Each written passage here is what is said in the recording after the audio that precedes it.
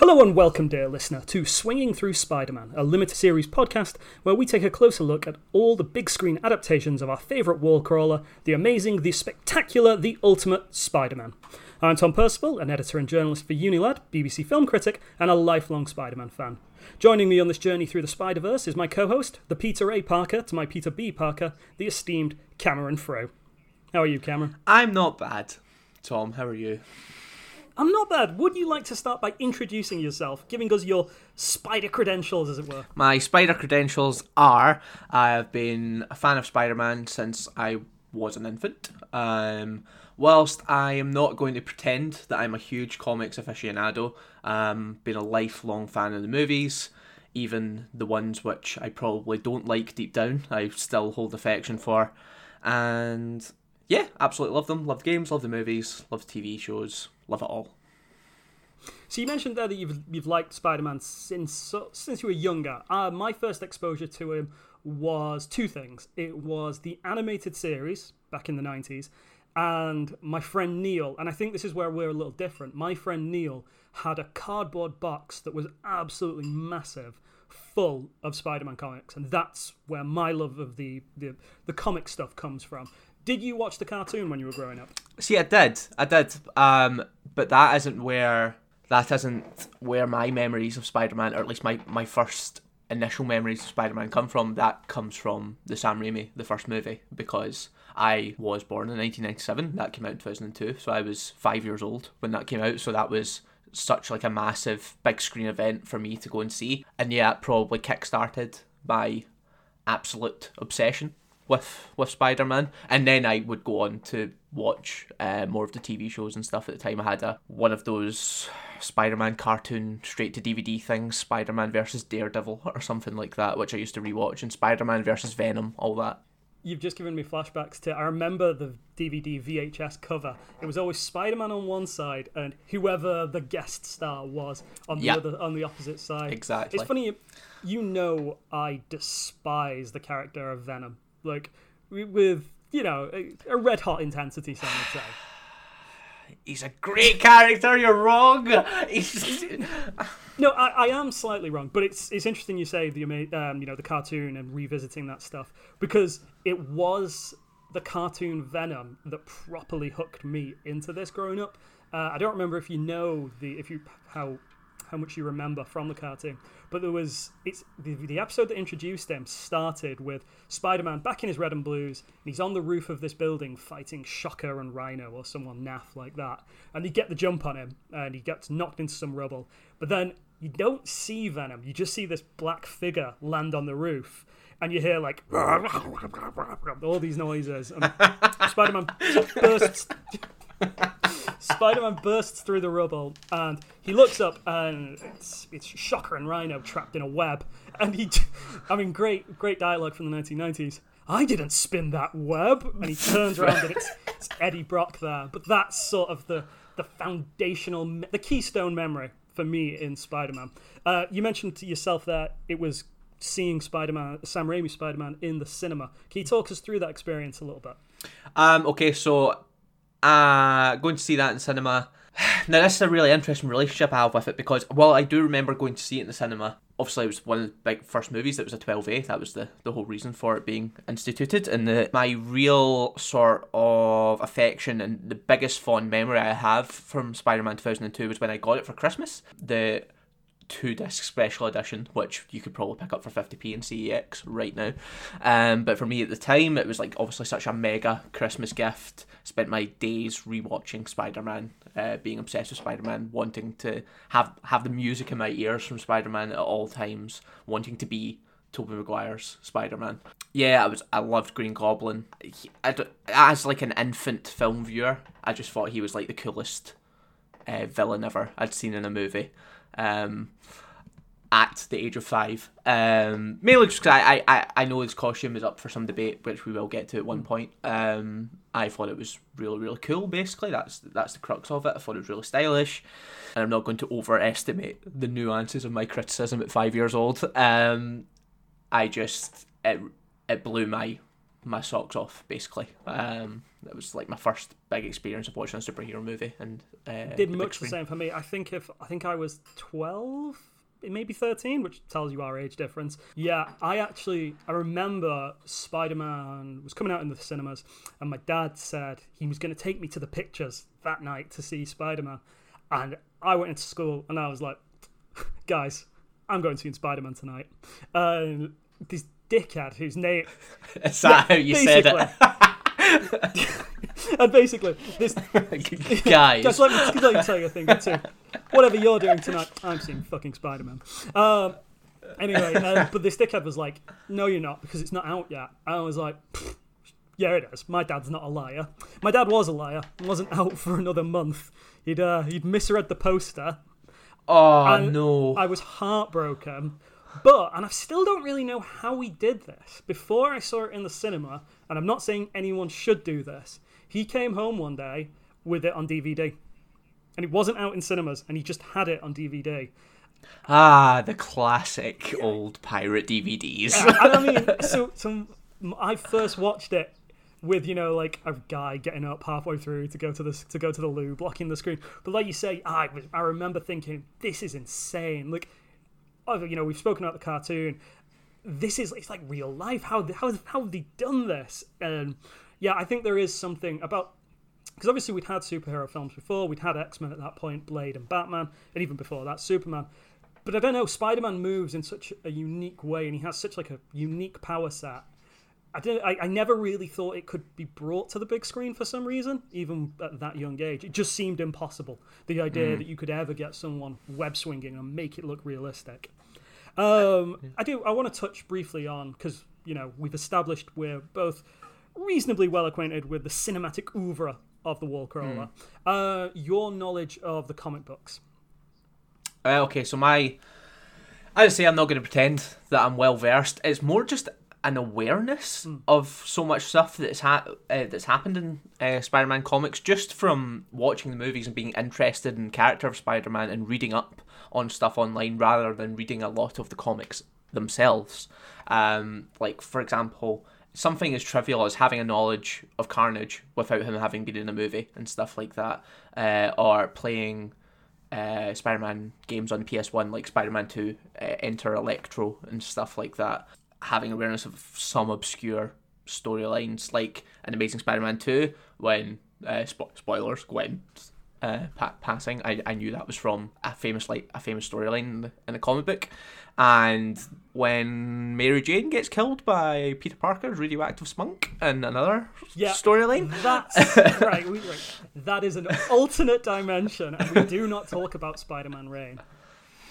The point I'm making is I just have an awareness just from being so interested in the character, and I think that's a testament to what Spider-Man has done for multiple generations of people. He clearly speaks to not just the kind of boy or teenager he's meant to represent, which is, I'm sure, something that myself can probably relate to, you can maybe relate to, a lot of people can relate to.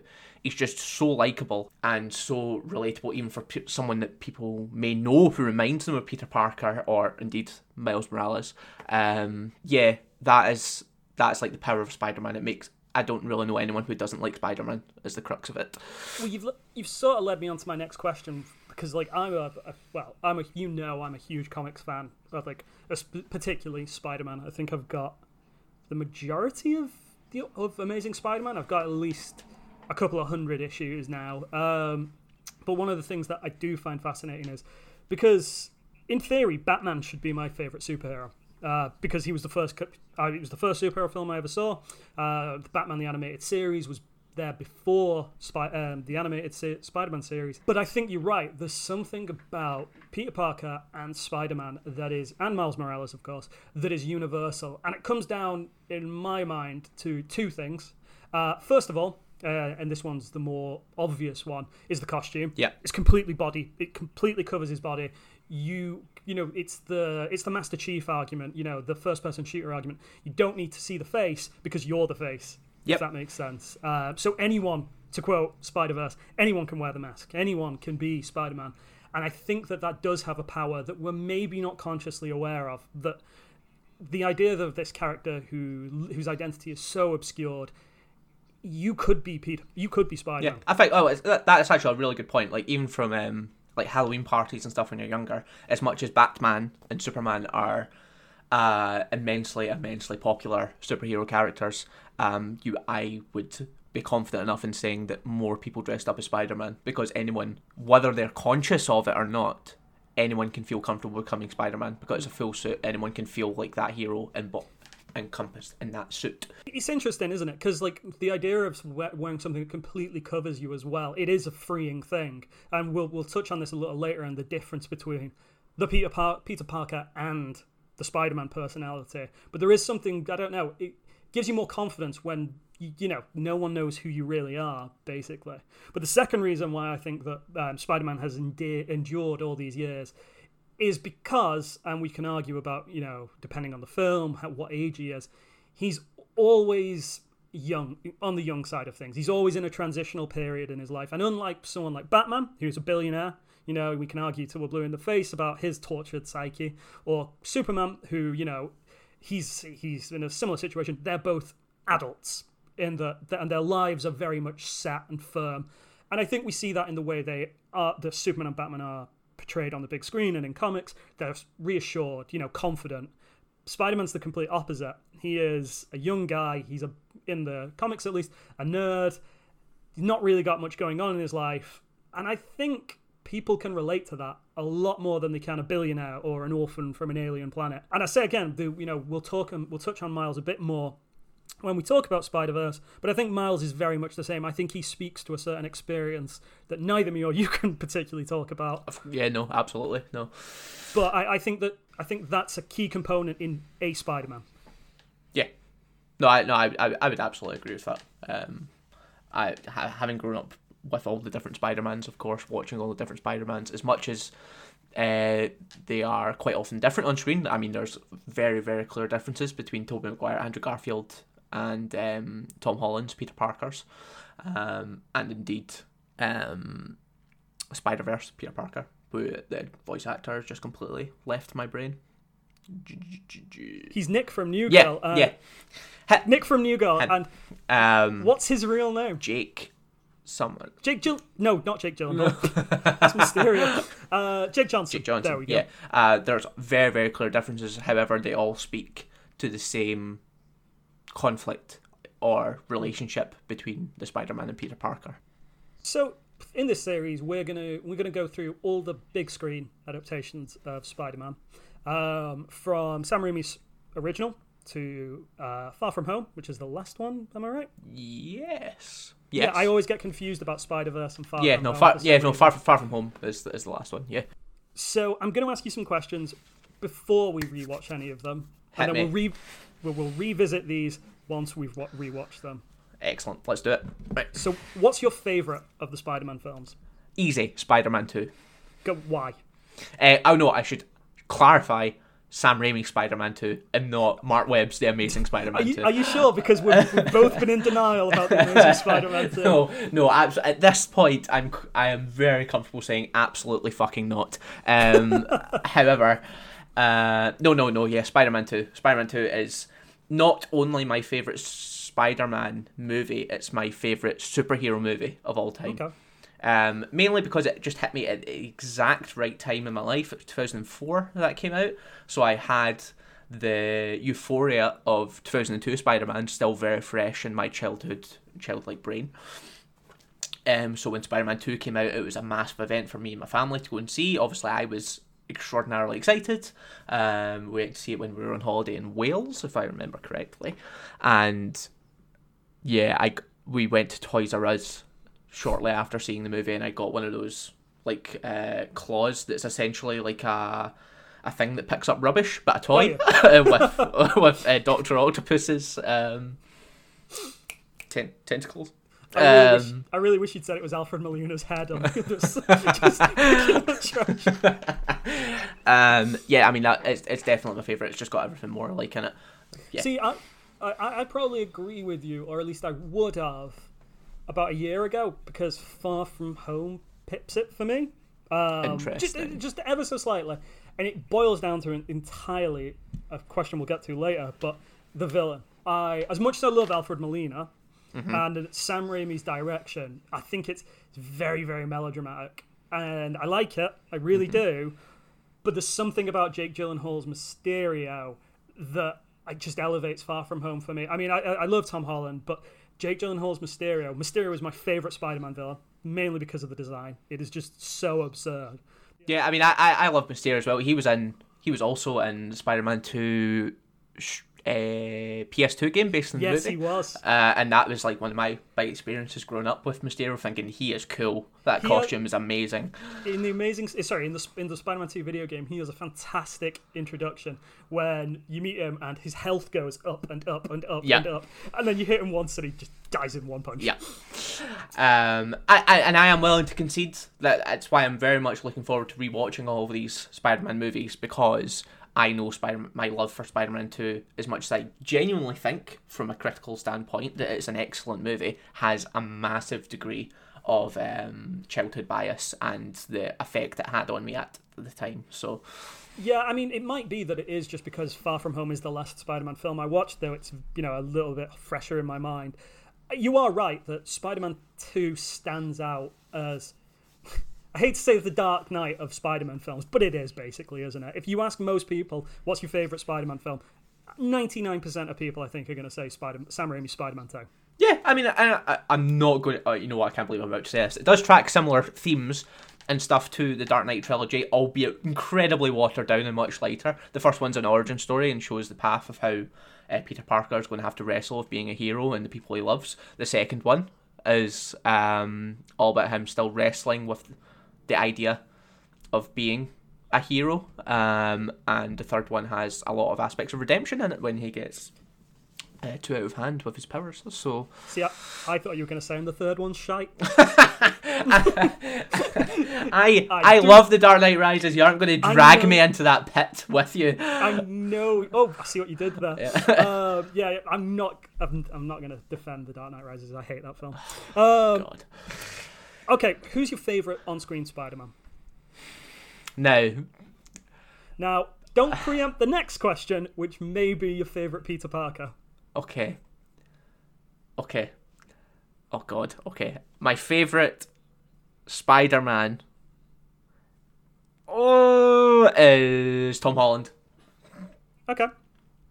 Why? I just think he has got the patter down, like the banter.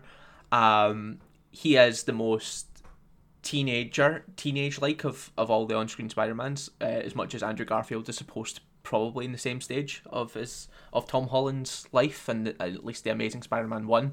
I just like his parlance, if that's the correct word. I know, he's got all the movements down. Obviously, Tom Holland's very acrobatic as well, so he just kind of represents the best ideal of Spider-Man in action in my head, I think. I agree with you. I think Tom Holland's Spider-Man, he's had the most films, so maybe it's a bit unfair to compare him with Tobey Maguire and Andrew Garfield, but I think he is... his Spider-Man, like you say, the banter's there, the awkwardness is there, the inexperience is there. He feels like the most well-rounded of the Spider-Man. The only thing I'll say is, and I don't have many good things to say about The Amazing Spider-Man 2, but that opening sequence in The Amazing Spider-Man 2, when Spider-Man is taking the mick out of the person who will go on to be the Rhino, I cannot remember his name. Yeah. I really enjoyed that because that felt very much like comic Spider-Man, someone like who really does take the piss out of the low-life criminals he's fighting. I do enjoy that, but I think Tom Holland's Spider-Man edges it. And leading into the next question of who's your favorite Peter Parker, for me again it's Tom Holland. I don't know, he just nails it. Like, obviously he's in his 20s, but he just plays nerdy teenager so well. Like, how long was it going to be before I've mentioned the fact that I have met Tom Holland twice? Close personal friend of mine, Tom Holland, recognised me the second time. He isn't that awkward in real life. I know that's just acting, but he just makes Peter Parker so earnest and likable, and it reminds me of so many people I knew growing up, and probably a little bit even of myself growing up. Okay, my favourite Peter Parker is Tobey Maguire. You mean you're wrong? Please explain, but we'll get into this. Right, okay, so, I mean, my view of Peter Parker, it's not, like, different to yours in any way, but Tobey Maguire plays a dweeb really well. He does. He doesn't have, as much as I love his Spider-Man, he doesn't have the natural comic ability or the natural jokiness which Tom Holland is very, very good at, especially in his first introduction in Civil War. Are you telling me that classic lines like "You're right, Garby. The only thing you're out of is your mind" isn't, some A-grade banter? Listen. I especially in the first Sam Raimi Spider-Man, I really, really like Tobey Maguire's Peter Parker. Mainly because he has a lot of thematic material to dig into, especially with Uncle Ben's passing. Spoiler, not really. And yeah, he has pure awkwardness of a high school teenager locked down. Like, he has no problems with that at all. I do not doubt that he really has he is unpopular in school. He's a science nut and all that sort of aspect of the character. So it's not a problem I have with Tom Holland as Peter Parker, because he is second in my mind easily. But the dichotomy between Andrew Garfield's Peter Parker, who is far too cool, would never believe he's unpopular. He is very good looking. He skateboards around the place. He is a cool guy, and yet he's inexplicably bullied when he would be a stud in school. Whereas Tobey Maguire, not say he's a bad looking guy or anything like that, but he was part of Leonardo DiCaprio's Pussy Posse. Yep. We'll see if that stays in. Tobey Maguire is sketched far more accurately to the character of Peter Parker, in my opinion. I think it's, and again, I think part of what the difference is that Sam Raimi is he is a nut for a very particular type of Spider-Man, particularly Steve Ditko's initial 32 issues, where Peter Parker's awkwardness verged on the border of an antisocial personality disorder, to be completely honest. Like, there's one issue when he's walking past some people protesting the Vietnam War, and he genuinely thinks to himself, "Damn hippies." Steve Ditko was a pretty weird guy, to be completely honest. And he wanted Peter Parker to be a very specific type of person.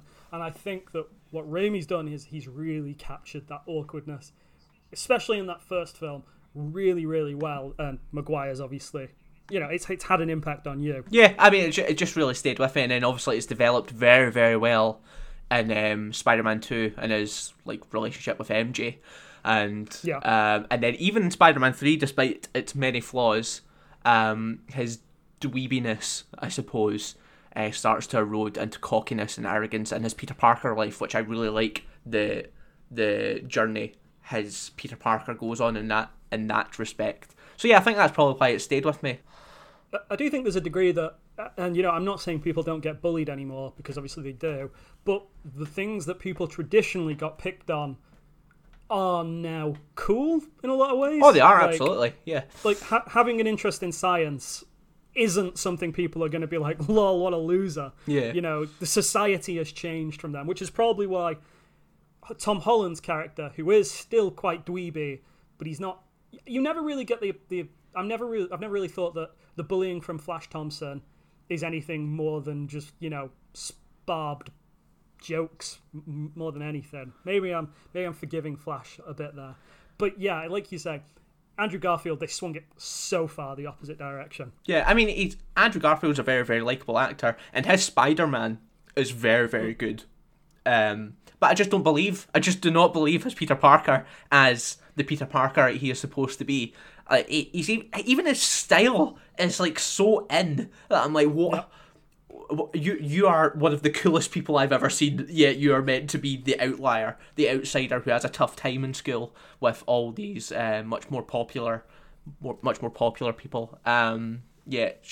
It's mildly to moderately ridiculous to me that he is supposed to be the Peter Parker we're more aware of. And who's your favourite movie villain? Okay, my favourite movie villain in the Spider-Man movies is Paul Giamatti's Rhino. No, I'm kidding on. It's, probably Alfred Molina's Dr. Octopus. One, he's a fantastic actor, and his performance in Spider-Man 2 is genuinely sublime. 3, whilst he is evil for portions of the storyline, and he has the sort of caricaturist aspects which a Spider-Man villain needs sometimes to make their conflicts interesting and entertaining in the way we would hope. He's got quite a nuanced character towards the end, especially when he's like the conflict with his tentacles and stuff like that. But I'm not going to go into that too much. And again, just the childhood bias aspect. I remember thinking the special effects and stuff behind Dr. Octopus were unbelievable, and finding him really effective. I mean, the train scene alone. The train scene is probably why he's my favourite villain, because the train scene is incredible. If I'm eliminating my childhood bias from it, Michael Keaton's Vulture would probably come second. Yeah, I think for me, it's very close. Mysterio just pips it, particularly because that sequence towards the middle of Far From Home, when it's revealed, spoilers, that Mysterio is a bad guy, and we get a full-on Doctor Strange-esque holographic trip through some pretty horrific imagery, like the resurrected Iron Man, the giant spiders, all that stuff. That sequence for me is why as I've already said, the aesthetic of Mysterio, I love it. But that sequence is comparable with the train sequence in some regards for me. But yeah, I think you are right. I think Michael, you can't really talk about the villains in Spider-Man without saying Michael Keaton's Vulture, because the reveal that he is Liz's dad alone is just... My jaw literally dropped in the cinema. From that moment until they go into the high school for the prom, let's bet the car ride is one of the best scenes in a Spider-Man movie I've ever seen, because I'm not going to try and... I hate people when they say... when they reference that scene and say it's like a classic drama, classic thriller, because Spider-Man movies are not below any other movie. And that scene is just a very well done moment of said movie. However, like, the lighting in it is absolutely perfect. The dialogue is pitch perfect as well. And just the tension, absolute tension. I can't remember going to the cinema to see a Spider-Man movie and feeling that level of like gut-wrenching, like, oh my god, this is so horrendously suspenseful. It's just when Toomes turns around and goes, good old Spider-Man. Yeah, and then the green light goes on and it's like, ding! Oh man, no, it's amazing. He is fantastic. And again, he, as much as he is a villain, he's not a straight up Green Goblin-esque lunatic gone mad. He has compelling reasons to be Vulture, and even his relationship with Peter Parker isn't necessarily of one of hate or loathsome. He wants him to just leave him alone, basically. It is something that I do like about the Tom Holland Spider-Man films. The villains feel that there's no real animosity to Peter. He's just in the way. Like, you get the feeling that once Mysterio got the glasses from him, he would have been quite happy for Peter to just go on that European trip and just stay out of his way. Yeah. Like, it's something that I think, especially, I know the Amazing Spider-Man films are always maligned, but I think it's something they really got wrong, the villains. I don't know, Spider-Man was far too central to them. Like, Spider-Man, was involved in... He helped Dr. Connors create the serum, and Elektra was obsessed with Spider-Man beforehand, and it just feels really trite, and it just doesn't work for me. Well, yeah, it's like you said, there's a reason we don't really ever reference the villains in Spider-Man 2 unless we're taking the piss or criticising, whereas the villains, apart from Spider-Man 3, Sam Raimi, is Venom, specifically. But I I would dare to make a comparison between Spider-Man 3's Sandman and Michael Keaton's Vulture is relatively similar. They have their own agendas, they have their own reasons for being, and Spider-Man is simply in the way. Yeah. And they both have personal connections to each Peter Parker, and they're both very effective. I do think Thomas Jane's Sandman is the bright spot in Spider-Man 3. Should have just been Sandman. Like, just eliminate Venom, and that could probably be a much better movie. Well, Raimi originally just wanted Sandman as well. Yeah. Like, he had no plans for Venom, but the studio essentially said, "No, Venom's popular. Put him in. People will go see it," and they did. Yeah. Who's your favorite supporting cast? Just like generally as an ensemble. Yeah, I mean, like, because I think a key component of Spider-Man, far more than other superheroes, is the people around him. And I think the films, to my mind, have been... There's varying degrees of success. I think that, and as much... I love the Raimi films. I think the standout there is J. Jonah Jameson. Everyone else is pretty forgettable. Harry Osborn, of course, and Kristen Stewart, no. Kirsten Dunst are both great, but I don't know, I never really think about them when I'm watching it.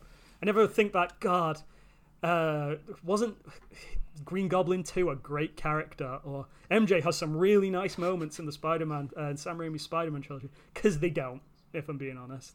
Yeah. No, that's interesting. I would actually agree with that. That Sam Raimi's supporting cast are quite forgettable. As much as that, I mean, MJ and Peter is always going to have like a soft spot in my heart, especially in the first one when they obviously share the upside down kiss and all that sort of stuff. All very iconic moments, but I don't really remember the supporting cast, and mainly because they're tarnished a little bit from Spider-Man 3. They're dealt quite a raw deal in Spider-Man 3, whether it's MJ thinking the crowd's clapping for her when she walks out the theatre when they're facing the street because clearly Spider-Man swinging by, or Harry Osborn's descent into a pantomime villain, like winking in the cafe, all that stuff. Yeah, so I think that's probably tarnished a little bit. Although the Amazing Spider-Man supporting cast isn't that great, apart from Emma Stone, who's phenomenal in both movies. You know what? I really, really like the relationship between Gwen Stacy and Peter Parker, and I know it helps Andrew Garfield and Emma Stone with dating, and they're both very talented actors. I kind of remember more about Gwen in those films, but I think that's because she dies. I think that's sort of why it's etched in my memory a little more, because you think, oh, this is so nice, I like what they've got, they're going to go to Oxford together. No, they're not. I'd probably say, honestly, the Spider-Man Homecoming supporting cast, and at least the Tom Holland universe of Spider-Man, I would say they have the strongest supporting cast. As much as I much prefer older Aunt May compared to Marissa Tomei's Aunt May, she's still very, very likeable and affable, and a warm character. Obviously, you have Tony Stark. Yep. In the midst of Homecoming and well, not necessarily Far From Home. Jon Favreau, Zendaya. I forget the actor who plays Ned, but you have Ned, who's obviously immensely lovable, and just a whole host of other really fantastic comic actors. It's said a lot that Homecoming and Far From Home are teen comedies before their superhero films, and I think a lot of that does come down to how strong the supporting cast are, because you mentioned Marissa Tomei there, but she wasn't even Happy Hogan, Jon Favreau, and Robert Downey Jr. They weren't even the first people who came to mind for me when I was thinking about that. I was thinking of Ned and Zendaya as MJ. I think that's a testament to how memorable and likable that cast actually is. And we will touch on Infinity War and Endgame in this podcast. But that moment at the end of Endgame when Peter sees Ned in the corridor and he goes up to him and he hugs him, so emotional. Because that again just links completely back to what we were saying at the beginning, how Peter Parker represents a sort of teenager whether us specifically or a lot of the world, or teenagers across the world, can relate to. That moment between Peter Parker and his best friend is just you can place yourself in his shoes in that moment of Peter Parker alone, not Spider-Man, Peter Parker, the boy, seeing his best friend, who's always there for him at all times, again after such like worldwide trauma. And yeah, it speaks to not just the character of Spider-Man and Peter Parker and how he's represented, but also how strong the cast is, that we have so much affection and emotion for people that aren't the superhero in the movie. We'll come on to the final of these questions, and I think it's the biggest of them. Favorite Spider-Man related song? Why is it Nickelback Hero? Oh my god. Okay, my favorite Spider-Man related song. Would you like me to handle this one? So obviously it's Nickelback Hero. No, for those who don't know me, I am shit on music. Like, I do not care about music. I can't name bands. I just don't. It's never been something that's interested me. But something that I loved was the 2002 Spider-Man. Sorry, not 2002. The Spider-Man 2 soundtrack when it was released, with Yellow Card and all these like pop punk bands on there, and I absolutely love those songs, like that particular CD. And I do remember listening to Nickelback Hero when I was very young and thinking, wow, this is great. But I don't know what it is that I've always, whenever I've watched the Spider-Man films, the soundtrack has always been something that stuck with me. So when I saw Amazing Spider-Man 2, Philip Phillips' Gone Gone, I started playing that all the time. There is, even in Homecoming, even in the MCU portion of the Spider-Man films, where I don't think the music is as key an element, I can still, the trailers started with our pop song, which I'm completely blanking on now. So there's something about pop music and Spider-Man, which I don't know, it's always been keyed into my brain. My favourite, though, is a particularly crap one, and I am actually going to have to Google it, because Vindicated by Dashboard Confessional. Is that Spider-Man 2? Yeah, and it is the most emo song you've ever heard in your life. It is. I listened to it the other day, and it is painful in how agonised and tortured it is. But I don't know, it spoke to me at a very certain period of my life, and it stayed with me for some reason. Now you've had a chance to have a look on Wikipedia or IMDb. Do you have one? Obviously, it is People Get Up and Drive Your Funky Soul by James Brown, which Peter Parker dances to in Spider-Man 3. No. Honestly, it probably is Hero by Nickelback, just because hearing that really does, it's like transports me back to an earlier time in my life where things were so simple, and hearing that song was just like a ballad for Spider-Man. I don't know how much I would listen to it now, as much as it is actually on my large mixed playlist. Yeah, that's probably my favourite song, apart from, Sunflower. Yeah. And Spider-Verse is amazing, of course. And Spider-Verse's soundtrack in general is by far the strongest, if we're not talking about scores, because that's a completely different thing altogether. I completely agree. I've got the playlist up for the Spider-Man 2 soundtrack that I loved so much. And I'm laughing at it now. Train, Hoobastank, Jet, Yellow Card, Maroon 5, who I didn't realise were on it. But yeah, I think you're right. Spider-Verse's soundtrack, not score, is... It's incredible. It's one of those things. It's introduced me to a new world of music. I'm not very good on music, and I wouldn't have chosen to listen to any of those artists. But yeah, after seeing Spider-Verse, that all changed, to be completely honest. The Amazing Spider-Man, Mark Webb's Amazing Spider-Man, I'm just having a look at the soundtrack list now. Its lead single was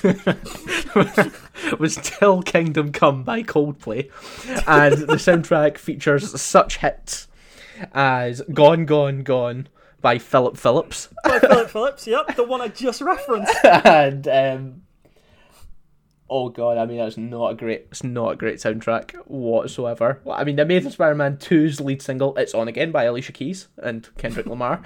And of course, the Amazing Spider-Man 2 score famously features Hans Zimmer and Skrillex, I believe. Yeah, it is. And Pharrell Williams. And then Electro. So did Hans Zimmer score Electro? He did. Yeah, the Electro Suite is a mixture of dubstep and Hans Zimmer, which I've seen live, and it's absolutely superb when you hear it, but it's not your normal Hans Zimmer score by any sort of means. Did you play Incy Wincy Spider? What is it? It is something like that, isn't it? Like, it was one thing I remember taking away from the Amazing Spider-Man 2 soundtrack, it's just so loud. Like, everything is loudness, loudness, because of the dubstep elements. Obviously, it's just... But I suppose that does work because of electro, and it is supposed to represent that sort of surging electricity. But yeah, the answer to your original question is I would say Hero by Nickelback is my favourite Spider-Man song. As much as Nickelback love to get... They get shat on by popular media, and have been so for years now. I would say they're my favourite. That does mean I'm now going to put Hero at the end of every podcast that plays out. Well, Cameron, next week we're going to be talking about Sam Raimi's Spider-Man. Yes. The original. Woo! Are you looking forward to it? Absolutely. I love that movie. I absolutely love that movie. I'm looking forward to dive back in and seeing what things I still love and what moments really stick out to me as terrible, if there is any. Such as, what it does come to mind is Willem Dafoe saying, "I can't," when when the mask is sitting on the chair in Osborn's mansion. But yes. I think the things that are going to have aged most poorly in that film are the Green Goblin costume and a Screen Goblin pretending to be an old woman in a burning building. Like, what was he thinking? But we'll get into into more of that next week. Absolutely. Right, Cameron. Well, thank you very much for joining me. Oh, cheers for having me on. Well, you're going to be with me for how many films have we got? 8 or 9, something like that? Yeah, there's a few. A fair few films for moving forward. Please rate and subscribe or whatever you do on podcast. I don't know. I didn't bother to write a script for this. And now I'm going to play a little bit of Nickelback. See you next week.